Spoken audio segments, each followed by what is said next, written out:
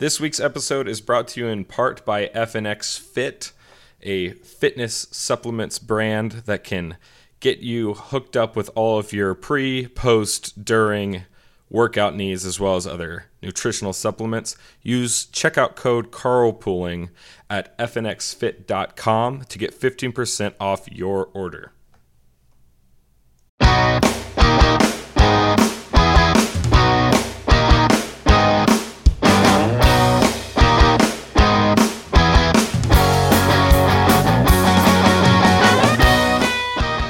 Hunter, I tell you, I am now a full official Southern gentleman.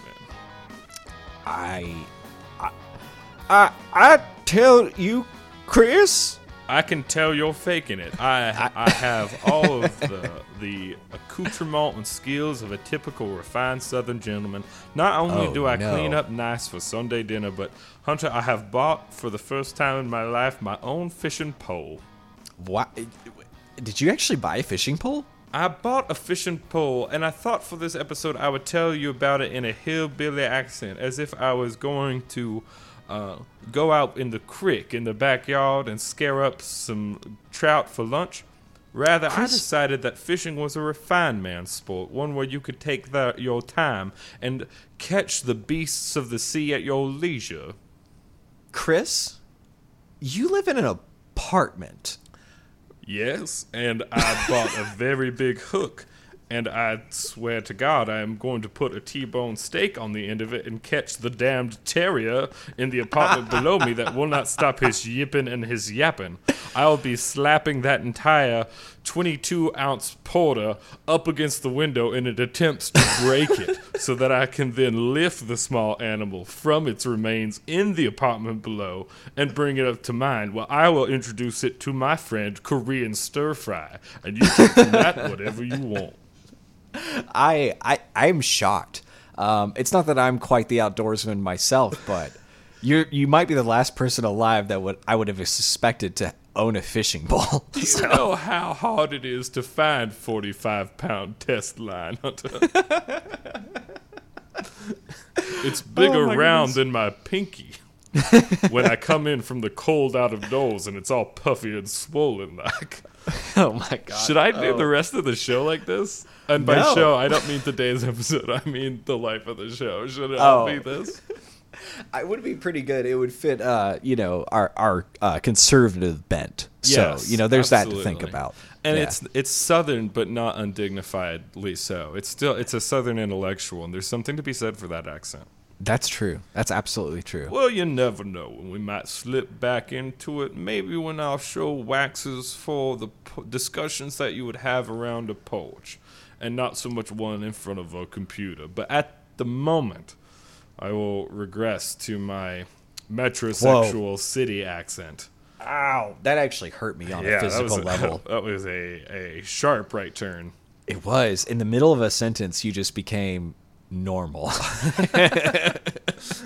Guys, you know why you're here. Girls, get out. Go make a sandwich or something. Hunter, truly, one of our friends, our mutual friends, messaged me this week, and they showed that Subway identifies as a woman-led corporation, which I think is funny because it means that literally the world's most famous sandwich maker is like, we're women.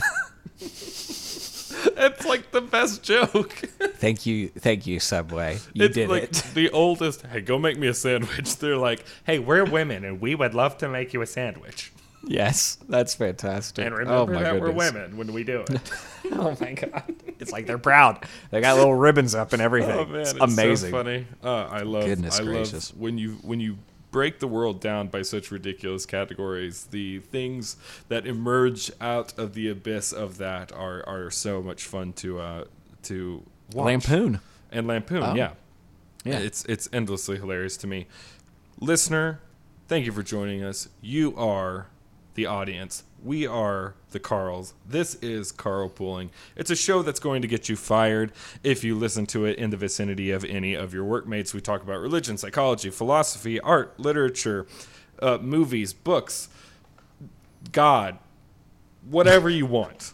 all of the big ideas, we have them all here, and we have the wrong point of view. The wrong point of view that hurts so good because it is the truth. Thank you for joining us once again. Absolutely. It's great to have you guys in the backseat, so to speak. We've got a spicy show for you today. We're going to be talking about a very interesting topic. This is one that's near and dear to our hearts. Absolutely. I love that we've been taking time to talk about some international stuff. But before we get to that, Chris, we do have the roadkill. Before we charter a flight down to Havana, Hunter, the roadkill is right here at home, I assume. Yes. This one comes from us from your favorite website. When you quote, oh, Christopher, no, I'm sorry. It's 538. It's Vox's little data-loving sister. So isn't Nate Silver the bad guy from the Fantastic Four? Yeah, I'm pretty sure. That sounds right. I just right. see him with a laptop floating around the cosmos, plated in silver, and just going, "Hey, that's not exactly right." That's fantastic. And he's going like, my poll was right. Trump did have a 1 in 5 chance of winning. So anyway. So this article comes to us from 538. Here it is. First, it was sex ed. Now it's critical race theory. Christopher, this article attempts to correlate the fact that because conservatives are always going after the education of our children, that means that their opinions on critical race theory not being allowed in the classroom, that's just plain wrong. Hold on. Okay, yeah. I think I just got the connection here. Are they saying that conservatives and conservative Christians were against sex ed for children? Yeah. So obviously we shouldn't trust their barometer for educational critical race theory. Yes, that is the argument of the article. It's beautiful. What's amazing about this is you can make it based on anything. Sure. Yeah. Yeah, exactly right. For instance, I don't think that children should be taught Mein Kampf at like age 6. I don't think they should read Mein Kampf at age 6. Right. Okay. Well, then by the same logic, since you're against teaching a work of extreme historical relevance, then obviously we shouldn't trust you when you say that there's other things that you don't want taught to children. This makes absolutely no sense. It makes no sense. And it also is like, just because you have a bad opinion, you know, and I don't know all the details around this. This is a bit before me, but just because you have a bad opinion, right, doesn't mean you might have the absolutely correct opinion later on about something. Yeah. You know, and so it's just flat wrong on its face. I do want to read you this little bit because I just found this so tasty. Critical race theory is a legal scholarship framework that has been around in academia for 4 decades and asserts that racism is systemic and embedded in many American institutions. Next sentence. But over the past few months, the term has been co-opted by Republicans as a catch-all buzzword to signify the perceived threat of anti-white indoctrination in American schools. So what they're saying is there's 2 definitions for critical race theory. One is that everything is that our institutions are just systemically racist and there's no hope for America. The real reason that Republicans don't want it in your schools is because it's anti-white. You know what I've heard every Republican say? No, Hunter. What have you heard every Republican say? Exactly the first sentence there. Like, that has been the entire problem with it, is because it paints a picture of America that is completely one-sided. There's nothing wrong, Chris, with teaching about our history, even the ugly parts about it. Everybody wants that to happen because everybody wants people to be well-rounded and not lied to. Where the problem comes in with critical race theory, and there's many of them, but this is one of them, is it attempts to paint it in that broad brush, right, of this is what all this means. And it doesn't allow you to think after that. Education has to be built on teaching you to think, not what to think. And critical race theory does that for you. So this whole article is just garbage all the way through it. And I just knew you would love it, especially since the logical fallacy is so apparent in the headline. Yeah, okay, so I'm glad you pointed out the actual hard logical fallacy, is that because it's almost the argument from authority. It's the inverse of the argument from authority, is that because I was wrong about X means I am also therefore wrong about Y. That obviously doesn't pertain. Sure. Also, the logical structure of there's the transitive fallacy here, which is because A plus B equals C, then C must break down into B and A. This is also not correct. There's no necessary linkage between B and A in this piece. As in, there's no linkage between sex ed. This is the part I was getting at. There's no linkage between sex ed and critical race theory. So just to say, well, you were against teaching B, and I disagree with that, so there's obviously no reason that we should trust you when you say you're against teaching A, right? There's no logical congruency here. You're completely right. Now there's actually another inaccuracy. It's a factual inaccuracy, because you can go back to the origins of critical race theory. Richard Delgado and Stefanczyk, I can't remember the name, white people, I believe. Anyway, they write in the very first documents bringing about the term critical race theory, about what it actually means. And you could say it's a legal framework. It sprang from a legal framework called critical theory, which deals with a lot more than just race. Right. However, they state in the document that there is both racial anti-essentialism and racial essentialist elements to the idea of critical race theory. They say that there is anti-essentialism in that the idea of race is a social construct that we could ignore, given if we were isolated from our culture and our economics and our history and our science, etc., ad nauseum. So they say that there's an anti-essentialism there, but then they say on the flip side that there is racial essentialism baked into the cake, because if you're white, then you are a proponent of these systems in that you passively benefit from them. So you are a fan of the systemic racism unless you work against it. And this is the foundation for things like Ibram X. Kendi's anti-racist movement and his book, Anti-Racist Baby. Maybe we should have talked about that last week. Anyhow, there's a factual error here. They also state that it has to be a activist movement. They say that critical race theory is an activist ideology, that to understand critical race theory, to be a student of critical race theory necessitates the fact that you are an activist on the behalf of critical race theory, which means to me that it's not a doctrine. It's not a belief system. It's a religion. You know, it's more than what a lot of people like to boil down religion into. It's actually strictures and tenets and laws. Okay, so when they say in that article that it's just a academic framework or a legal framework, you're literally disagreeing with the people that literally wrote the book on critical race theory.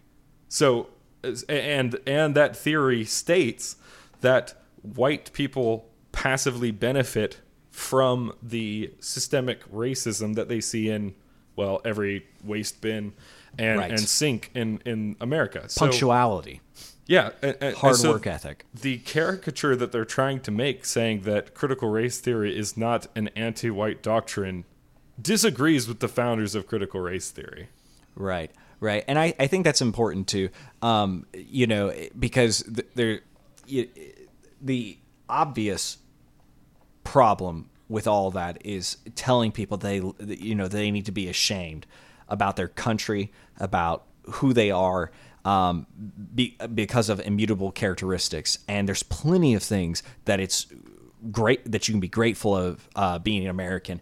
And you really don't.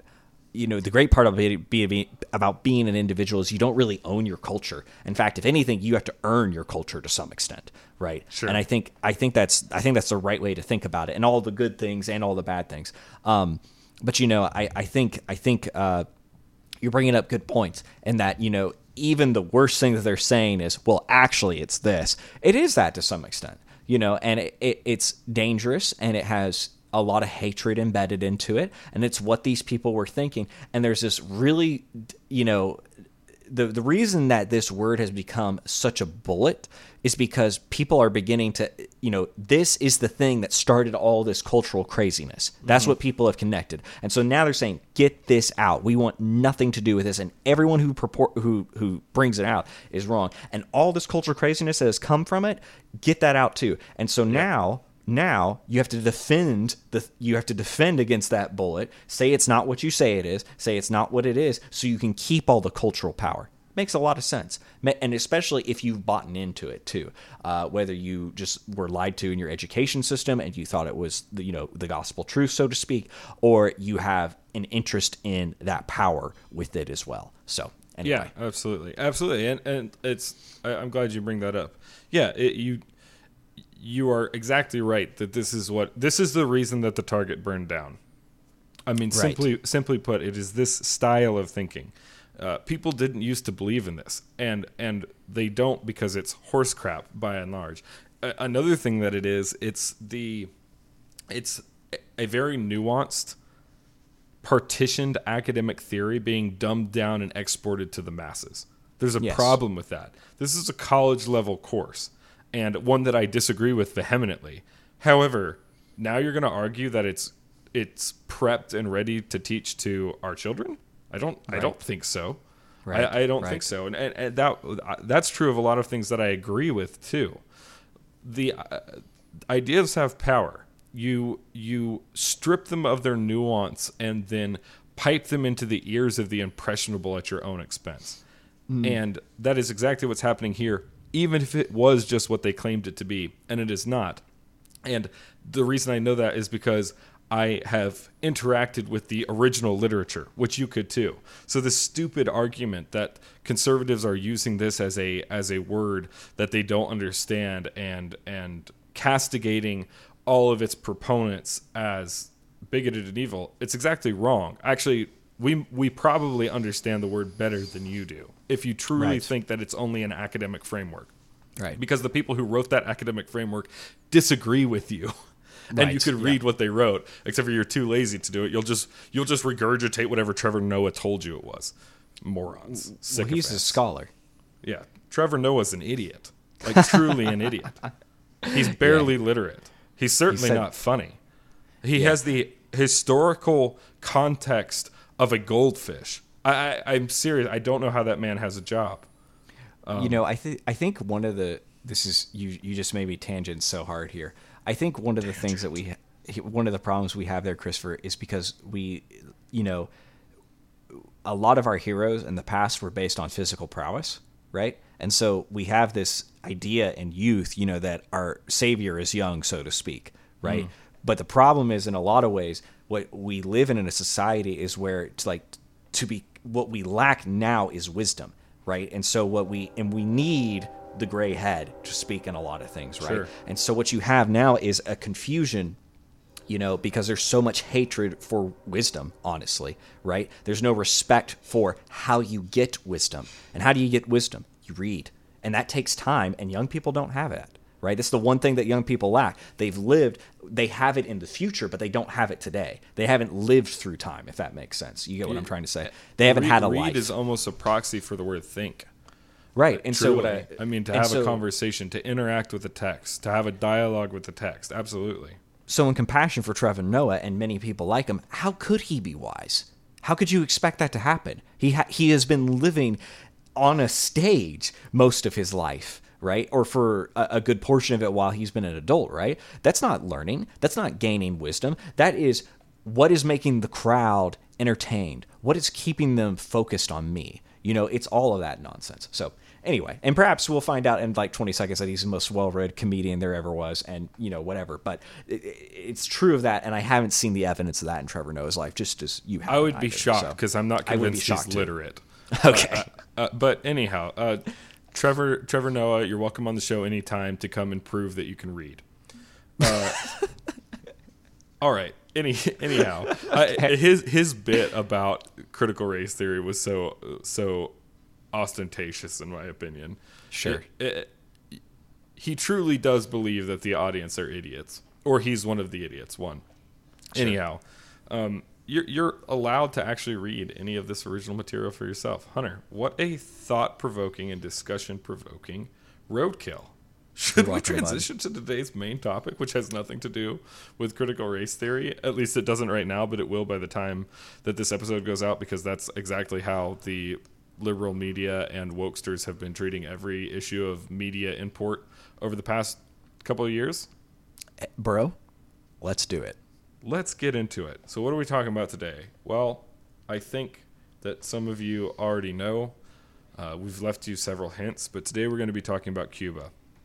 We literally did say Havana, so it's on you at this point. Oh, was that in Cuba? I thought that was a club in Miami. Havana, oh la la. Oh my God. Is there a worse song? Honestly, I'd be protesting too. I am CNN good. Now. I'm going to say, here's my disinformation campaign. They're protesting the song Havana. Yeah, that has to be it. That makes a lot of sense. Protests all around Cuba. And I think I heard 23 or 24 different cities in Cuba. And they're protesting against the oppressive communist regime. It's an amazing thing to see. I think I was instantly reminded of Hong Kong, both for the thing which was being protested and also some of the behaviors of the protesters themselves. It's amazing to me to see a group of people who know what true oppression is like yearn to be free and to examine the behaviors that they enact in their pursuit of that. Then, of course, we've got the American media reaction. We've got the Biden administration and campaign's response. I think we need to get into all of it. So let's get started. Hunter, do you want to give us some on-the-ground facts about Cuba? Cuba, it's a country. You might remember it from great times such as the Cuban Missile Crisis, Bay of Pigs, and did you know, Christopher? This is just an insane bit of CIA history here. That Fidel Castro, they tried to poison him with a cigar, and they actually did bring in a poisoned cigar with some sort of toxin in it that would have killed him in like a couple of days, and they can never figure out how to get it on him and get him to smoke it. But that was a real strategy that the CIA engaged in. Isn't that just insane? Okay. If you can't figure out how to make Fidel M.F. Castro smoke a cigar, then I am not afraid of you anymore. CIA, you've been neutered in my mind. Oh my God, I was like, what is he doing? We got this special joint, but how do we make Snoop Dogg smoke it? I'm not sure how we're going to convince. Do it? Is there has there ever been a guy that's more associated to the cigar than Fidel Castro? Oh my goodness. Okay, anyway, I'm sorry. No, you're absolutely fine. Yeah. But yeah, CIA, pull out, those are rookie numbers. You're going to have to pull those up. You're going to have to pull those up. Not the best work for the CIA. But yeah, we've got these poison boobs, but how do we make Dolly Parton have them? Oh my gosh. I'm not sure how we're going to swing this. That was fun. That was fun for me because as I was talking, I was like, what is he doing with his face? And then once you started talking, I was like, oh, he was writing the joke the whole time. He was just writing the joke, I guess. Yep. So. Okay. So anyhow, yeah, we know a lot about Cuba, right? It's been a communist dictatorship since the revolution that happened, I don't know, decades ago, many years ago. And it's been under the control of the Castro family for my entire life, more or less. And there was some ups and downs with Fidel's health, and then he eventually died, and then undied, and then re-died. He's dead, yes. Right? It's hard to tell. I'm pretty sure he's dead. Yeah, I know he died back in 2011. Yeah, but you are correct that he was on death's door for a very, very long time. There were several times in the news where it was like, "Oh, he's dead," and there was but not. It was a very strange environment to live in. So, and then his brother Raul Castro became the dictator, And as far as I know, Raul is still the dictator today. I could be wrong about that. Let me look it up real quick, Hunter. Right, that sounds good. Yeah, Raul Castro has been in office since 2021, and apparently they might have a new president now, Miguel Murillo Diaz-Canel Bermudez. I don't know. It's possible. I here's one thing I will say about Cuba.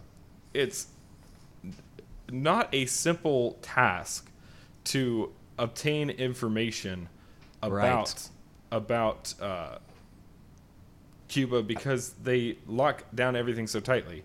Even right now, I'm sorry, Fidel Castro died in 2016, not 2011. 2011 is when Raul took over rule of the country, became the president. That's right. That's right. It is a little bit difficult to get information out of Cuba because they shut down so much of their communication. They're very much like North Korea or USSR, Russia, era Russia, where they have these Potemkin villages you can visit, you can buy the cigars, and it does not explain the full situation on the ground. And even right now, during these protests, as individuals were taking to the streets and sharing videos of the protest and sharing their messages, reporting on what was happening, now they've blocked the internet to the vast majority of the island.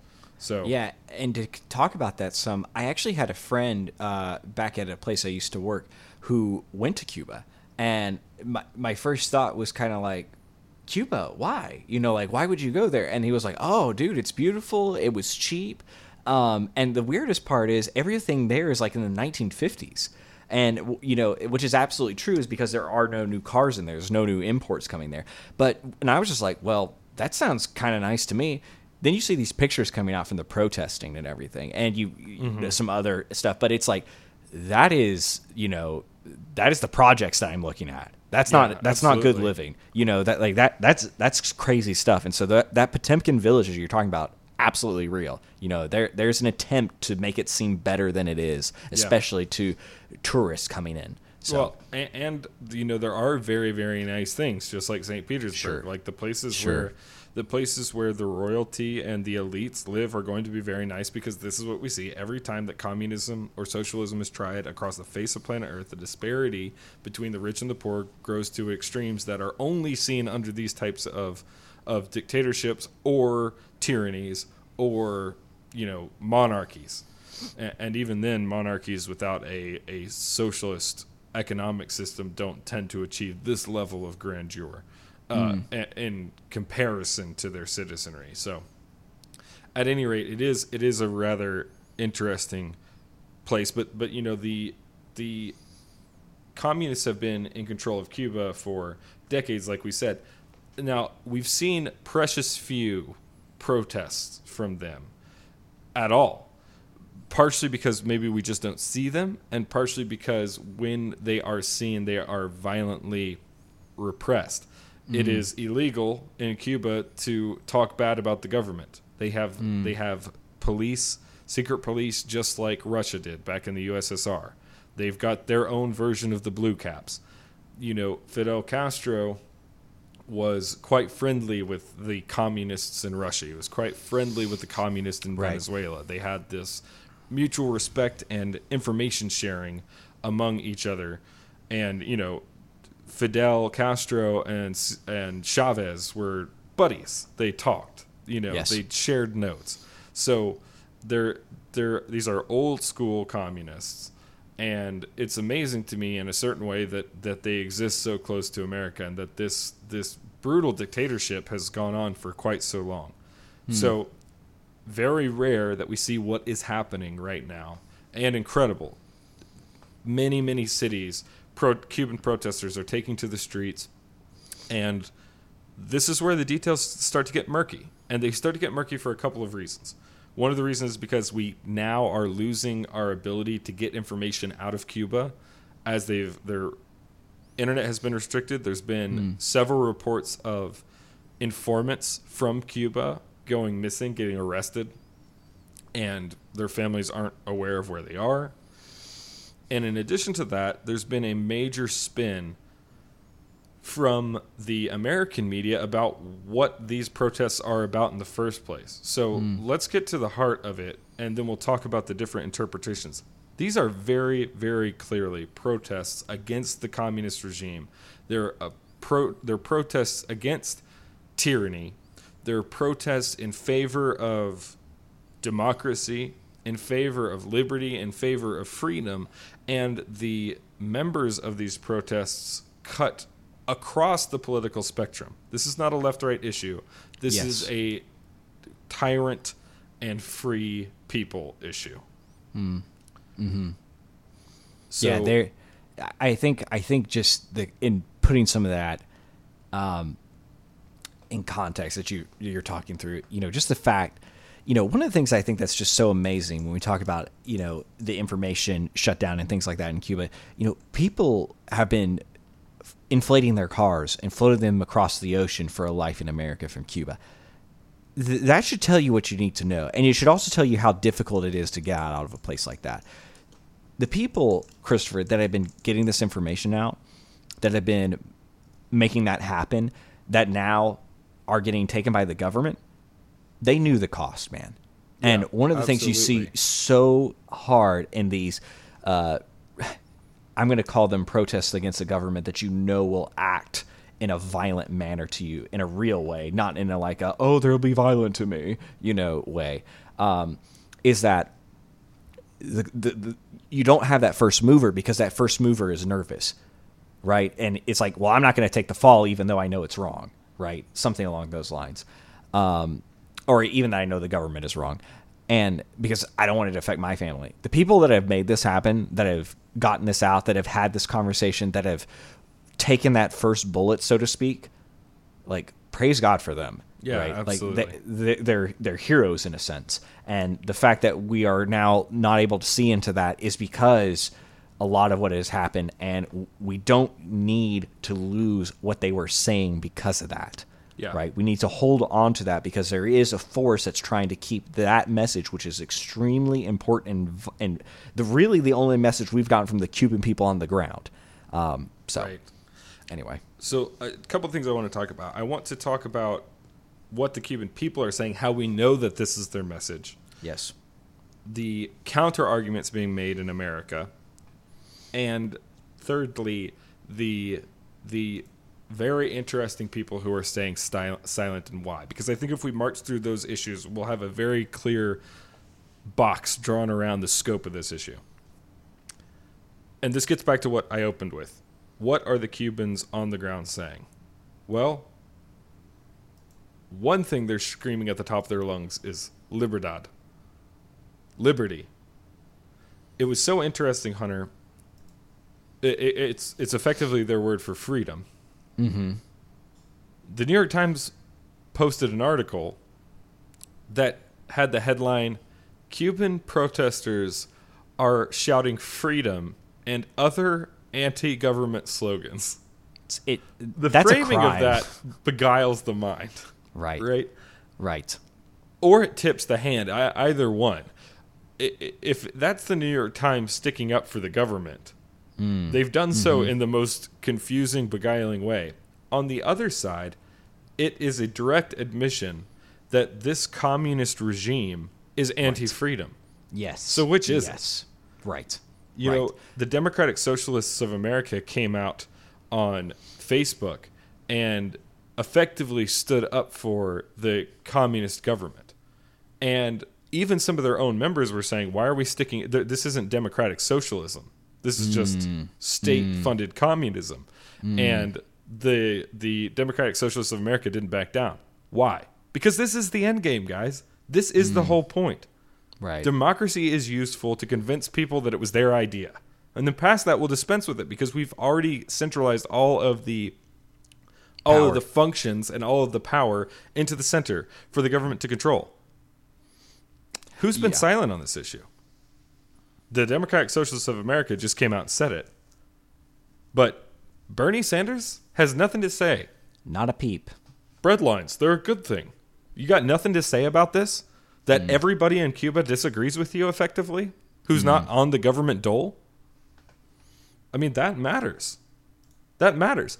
Here's one of the things that gave me flashbacks to Hong Kong and honestly made me sad for a couple of reasons. One is the extreme evil that we see around the world, especially around these communist dictatorships, and also the inability of the American military and economy, the strongest of both on the face of planet Earth, to do anything in the face of crackpot, tin pot dictators and their ridiculous regimes, even less than 100 miles off of our own coast.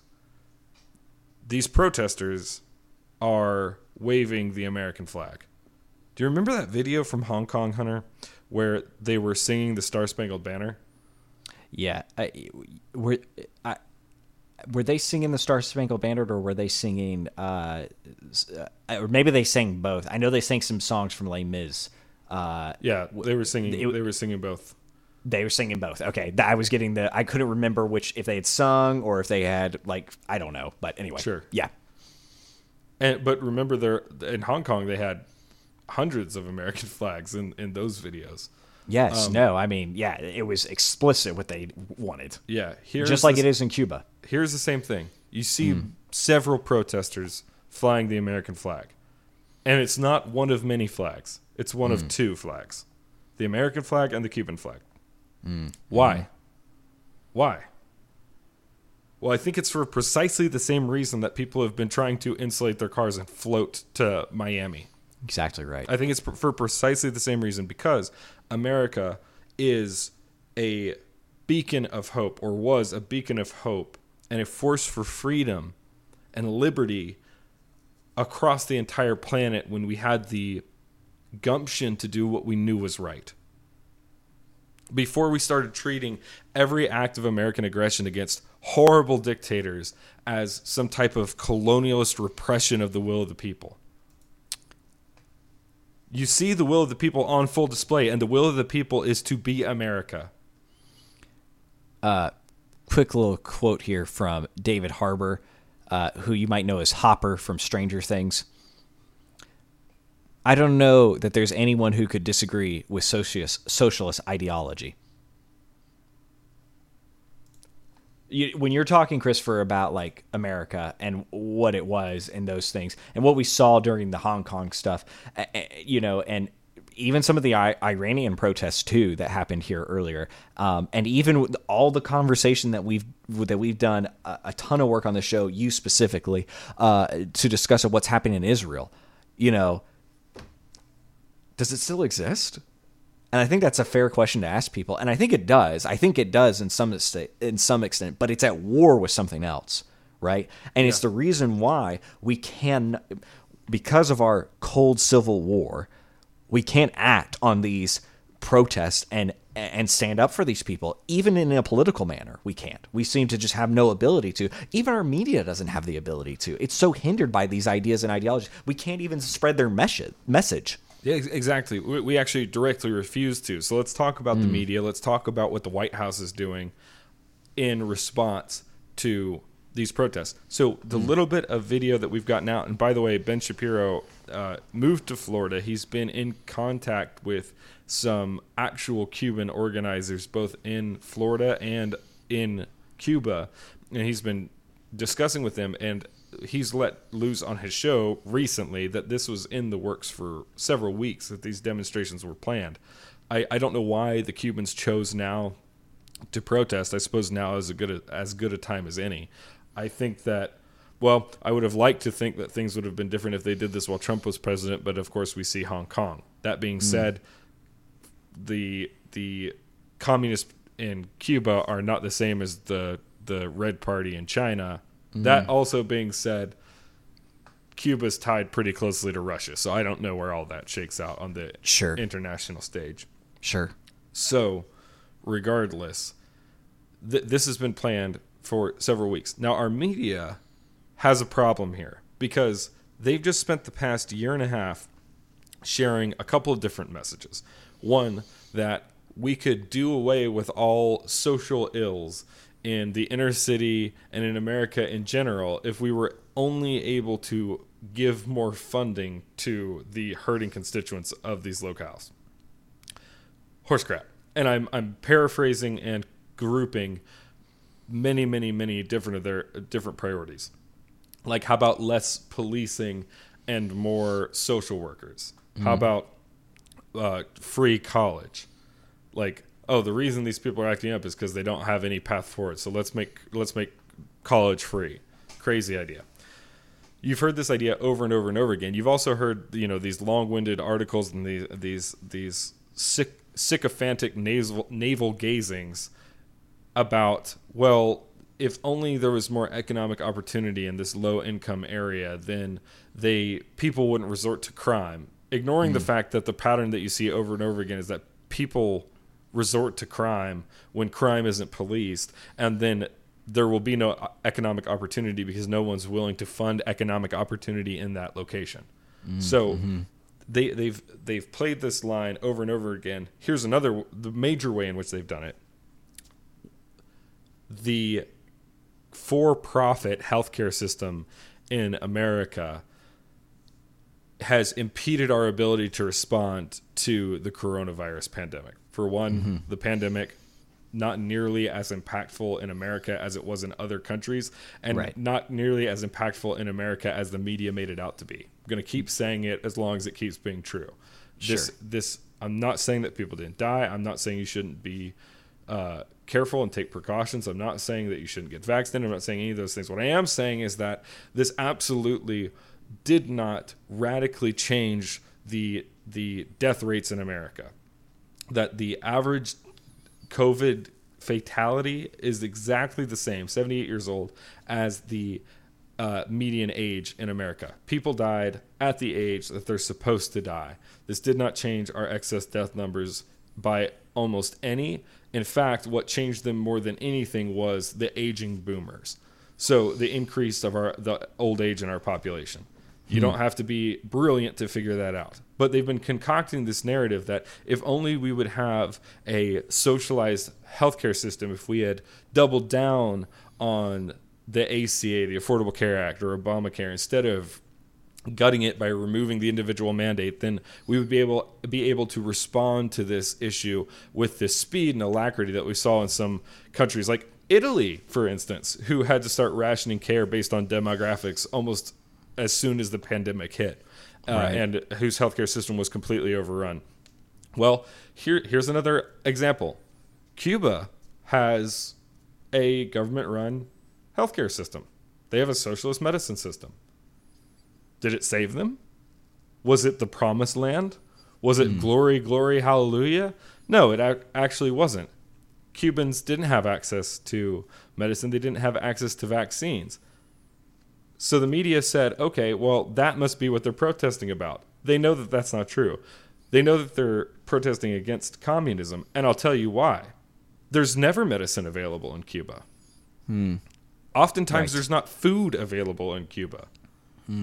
Cuba has government-run pharmacies or chemists and government-run supermarkets where you get a list of items that you're allowed to buy at prices that the government thinks you should pay.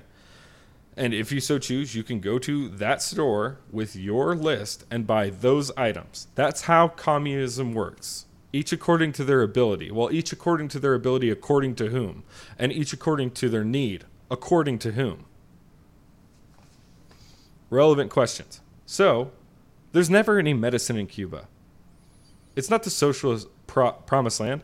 But the media realize that they have a huge problem, so they have to pivot to that point. Well, these people are obviously protesting about the coronavirus because it's a huge deal. Remember how big a deal we made it when it wasn't nearly that big of a deal? Right. Well, and to just let's just say that's what it is, right? Well, why are they protesting now? Yeah. Right? The coronavirus has been here for a year and a half, right? I mean, hell, the vaccine's been here for 6 months.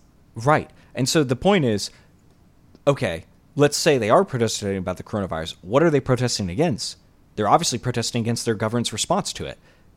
If their government is a socialist structure and it's not dealing with the virus in an effective manner, and they want to institute a democracy, it's the same problem that the New York Times has. It doesn't fix anything. You see what I'm saying? And it's like, it's still a good reason to reject that form of government, even if you give them their point, so to speak. Give them the hill, let them have it. It doesn't matter. It's a bad argument all the same. Well, here's why they're using it, Hunter, because then they transition almost immediately. Because then they say, well, the reason that the medicine isn't available is not because it's a socialized medicine system. It's the reason that it's not available is because there's an American embargo.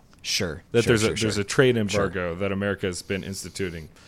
Donald Trump reinstated it after Obama nixed it, and now we'll probably nix it again under Biden.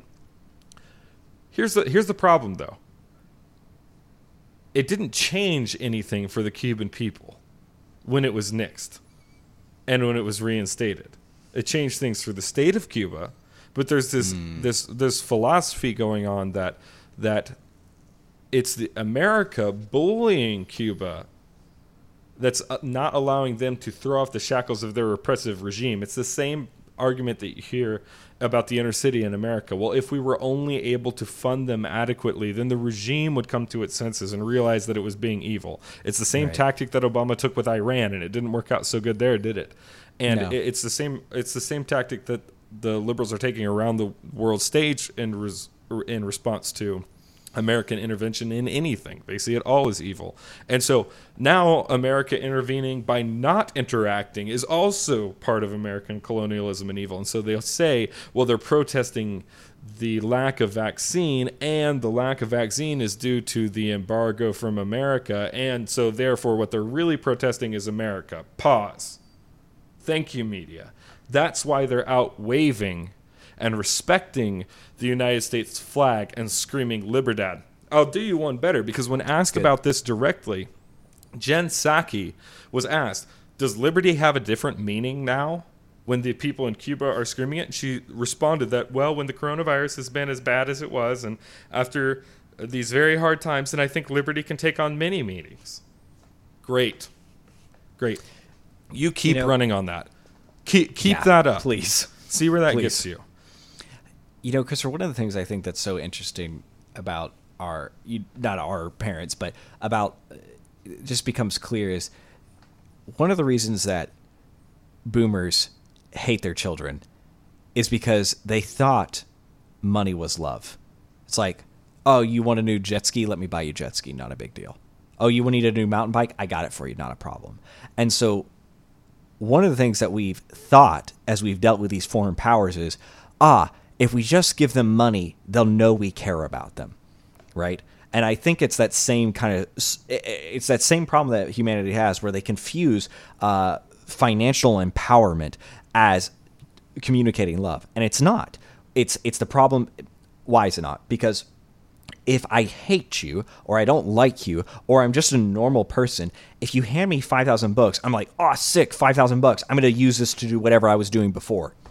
Right? I'm just going to use it for my purposes. Or, wow, my enemy just gave me 5,000 bucks. I will use this to destroy them better. Right? How about this? If you hate a heroin addict, you should give them $5,000. Right, exactly. Give them the ability to fund their addiction so far that they kill themselves. That's why we have the saying, teach a man to fish. Right? And it's the same idea with these countries, and it's hard to do, but it's the real work here. And this is the problem with the people that enjoy communism and enjoy socialism. They're intelligent people. And that's the thing you have to remember. They actually are problem solvers. They actually are smart. And what they've done is they probably have thought through one problem in the government to the point where they can actually fix it. It's probably true. Like, one problem. And then what they say is, because I've solved one problem, I can solve them all. And they've actually lost the plot a little bit, which is what you should have done with your life is solve that one problem, or two problems if you're lucky. Put all your effort into solving that problem for mankind. Get it knocked out. Don't ask for power. Don't steal from others tackling the problems that they can handle better, because you cannot tackle them all. And so what I think you see is this vast overreach by saying, if I just had enough resources, I could solve all the problems. No, you can't. Solve the problem that you can solve right in front of you, and move. And if you can get another one, great. And that's where that money problem comes into. And that's the problem inherently with trying to deal with the problem of equality.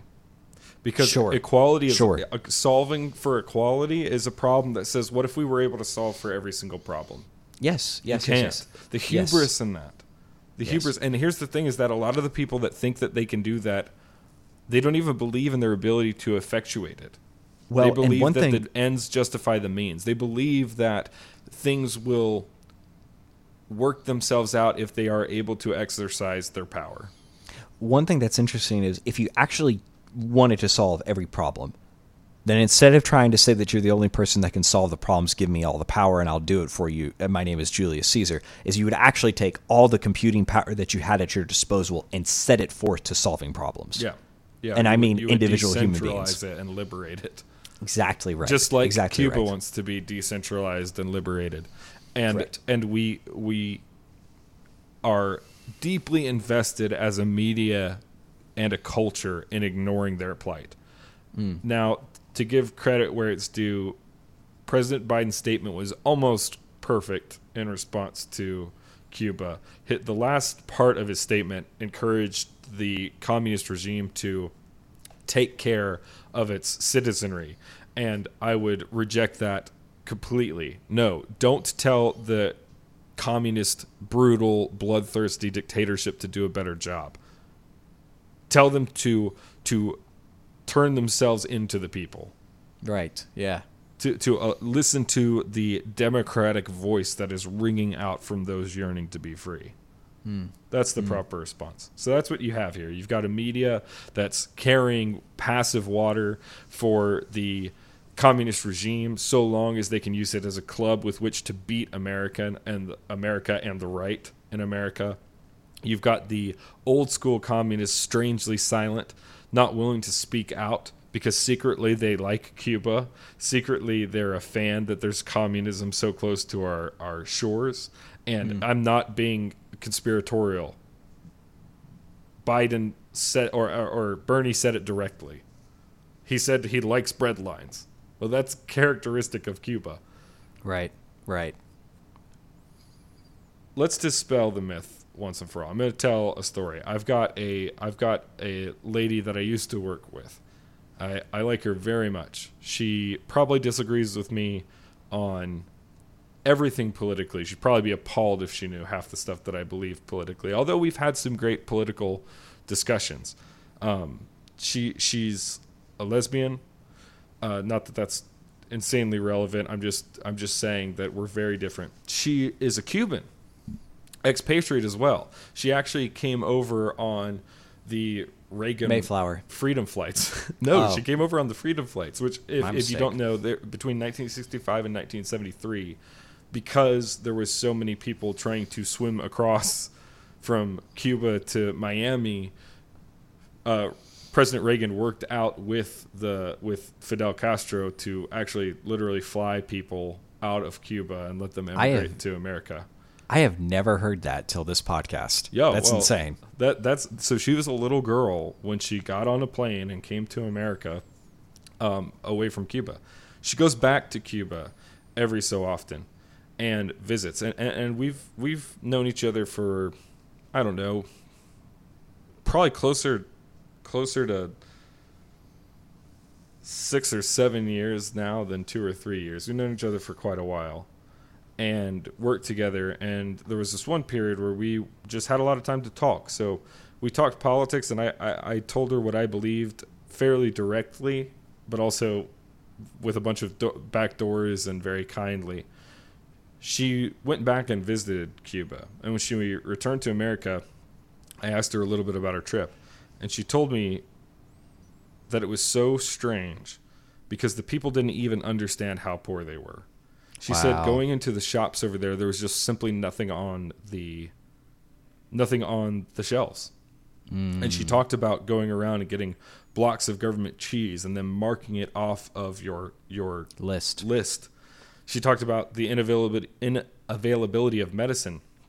She actually mentioned one of her other family members goes over there regularly to import huge amounts of medicine from America that are simply unavailable over there to give to her aging family members. Don't tell me that this is about coronavirus. Right. Are you exactly. insane? Right. How dare medicine you? hasn't been available over there forever. And if you would actually do your job and actually listen to sources on the ground, I'm nobody. I've done more investigative journalism than the Times and CNN and MSNBC on this matter. I actually talked to someone who went to Cuba, which you guys seem to refuse to do, as you continually say that they are. And Jen Psaki, you relentless piece of human debris, saying that freedom can have multiple definitions. Maybe they want freedom from bad economic policy in regards to obtaining samples of the COVID-19 vaccine. By the way, guess what? America has sent COVID vaccine to Cuba, and we're planning on sending more. So the continued epithet that the embargo is the reason for their current state is absolutely inept. It's factually inaccurate on its face. Yes, and I honestly don't want to go too much into this because I think this research is I'm not educated enough to talk about it, but it does look like there are some antivirals, ivermectin being one, that are cheap generic drugs that are perfectly good at what appears to be, from some peer-reviewed papers or papers that are going to get peer-reviewed, that they can actually very adequately keep you from getting COVID and defend against it once you have it, which is just fantastic news because it's generic medicine that's low cost. So there are actually very simple solutions that the Cuban government could be researching, could be undertaking, just like India is in regards to ivermectin, and utilizing that on their people. They're not.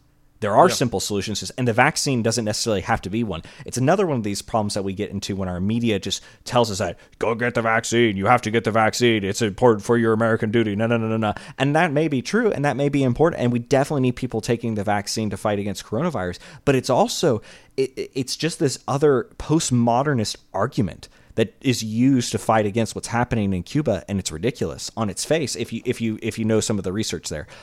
Once again, I don't know everything there, but I do know that India is using the antiviral to great effect, and some other African countries as well. I've seen conflicting things about the use of the antivirals. I think that there's been some really interesting papers published on them and that showed really good results, maybe too good results. And so I want to see more data. But I also think it's absolutely insane to say that we can't have more data. We can't research other things, which is what you're seeing from the scientific and political community on this topic, which I think is absolutely That's exactly right. I also want to just say to that, and we can shut up about this because it's maybe not what we need to discuss, but Christopher, I have this thing called water. It's amazing. It'll do wonderful things for your human body. Just because something is better than it seems on its surface doesn't mean it's not true. Yeah. But it is what you are seeing people say that, and it's a fallacy. And it's important. It's important to keep that in context too. Is another way that your media types, attempt to distort information and say that they're telling you the truth when it's not science and it's not real. Anyway, there are solutions that the Cuban government could be making about this. We're being told a lie about the vaccines being the only option that they have. Yeah, well, and it's not what's even the problem is. It's not That's prohibitive the other point. cost because they're getting vaccines from humanitarian groups and other governments. Exactly right. It's just like here's the simple thing: communism sucks. Yeah, it sucks. Socialism sucks. Democratic or not, it sucks. It doesn't work. It never will work. Because it requires everyone to be a perfect angel to operate effectively. And guess what? It's not going to happen. Everybody is a socialist. You're a socialist in your own home. You're a socialist with your family. When you break those familial ties and those bonds of caring about each other, it doesn't work anymore. I'm sorry. Mm-hmm. The world is not as nice as you were told it could be in your women's studies class, you morons. Mm-hmm. It's a tough place out there. Everything is trying to kill us, nature included. And there has got to be incentive for people to work. The world does not operate and never will operate on altruism. There's a reason why people that operate on extreme altruism are heroes. Because it goes against our nature to survive and reproduce. You cannot survive if you're ultimately altruistic. Period. And that is exactly what the communists claim. It doesn't work. It sucks. And what sucks worse than that is to be living in the lap of luxury, to have all of our needs cared for in multiple ways by multiple people with multiple preferences and multiple flavors and multiple options, and to watch a people hard put upon by the tyrannomania of impotent and restrictive governments who can't even feed their people, much less medicate them, and to be sitting in the lap of luxury and look on those people who are waving the American flag and saying, I know you must hate it too. You must hate the luxury too. You must really understand how put upon you are by America. Oh, wave our flag and sing our anthem and cry out for our liberty and our democracy, and for us wealthy to go, oh, look, they get it. They understand how hard it is. How disgusting are we?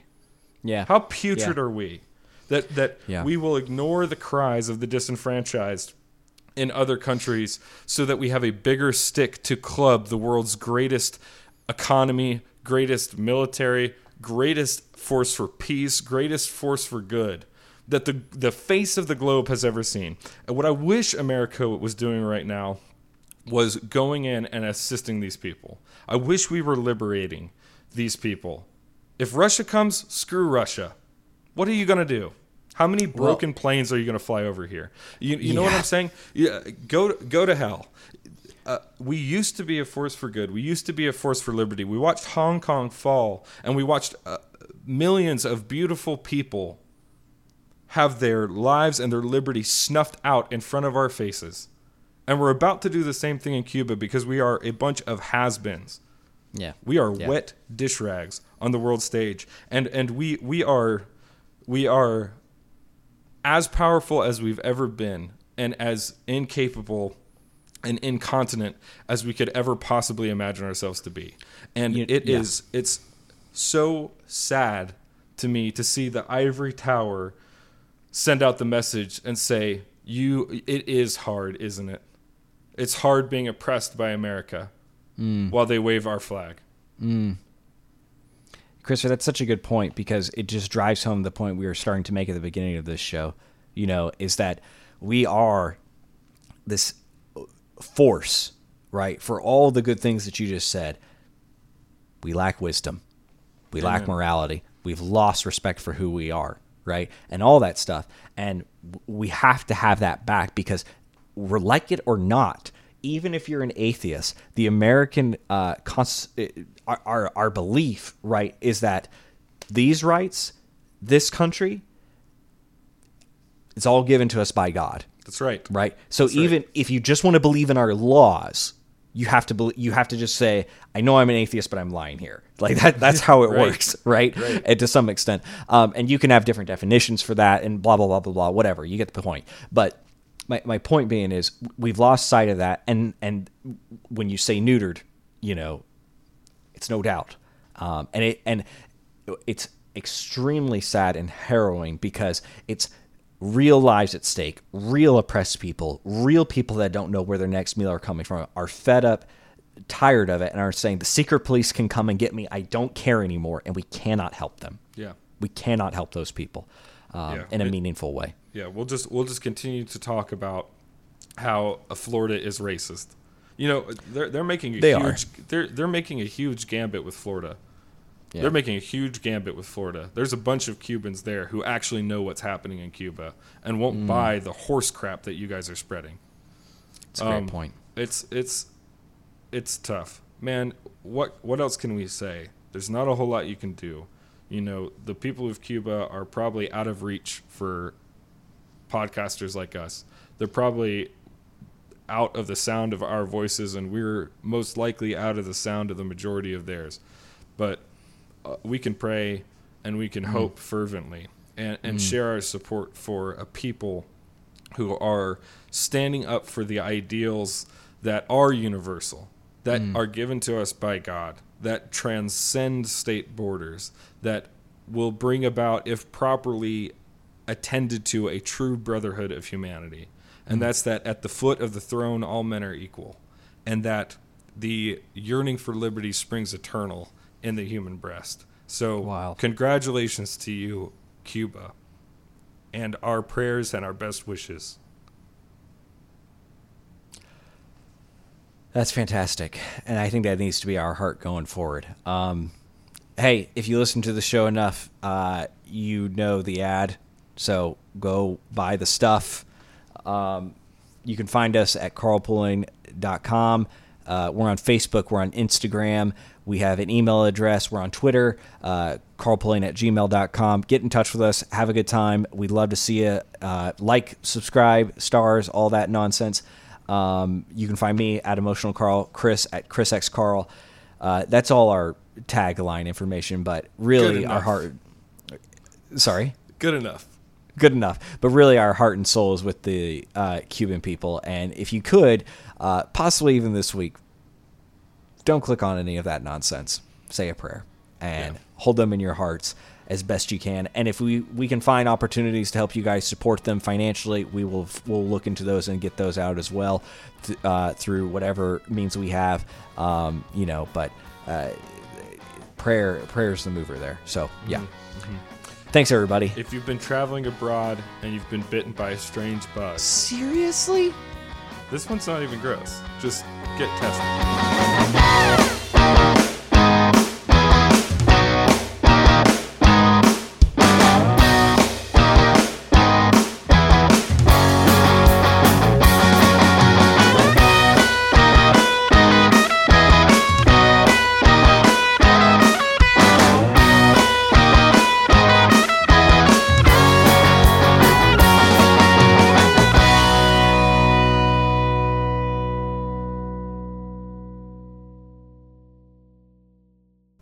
Seriously though, like that ending, and then we still go with the Hunter, get tested. It's important. That is just practical medical advice. I'm not a doctor, but if you are traveling abroad and you get bitten, I'm by stopping a my strange track. bug, you should get tested. There's nothing controversial about that.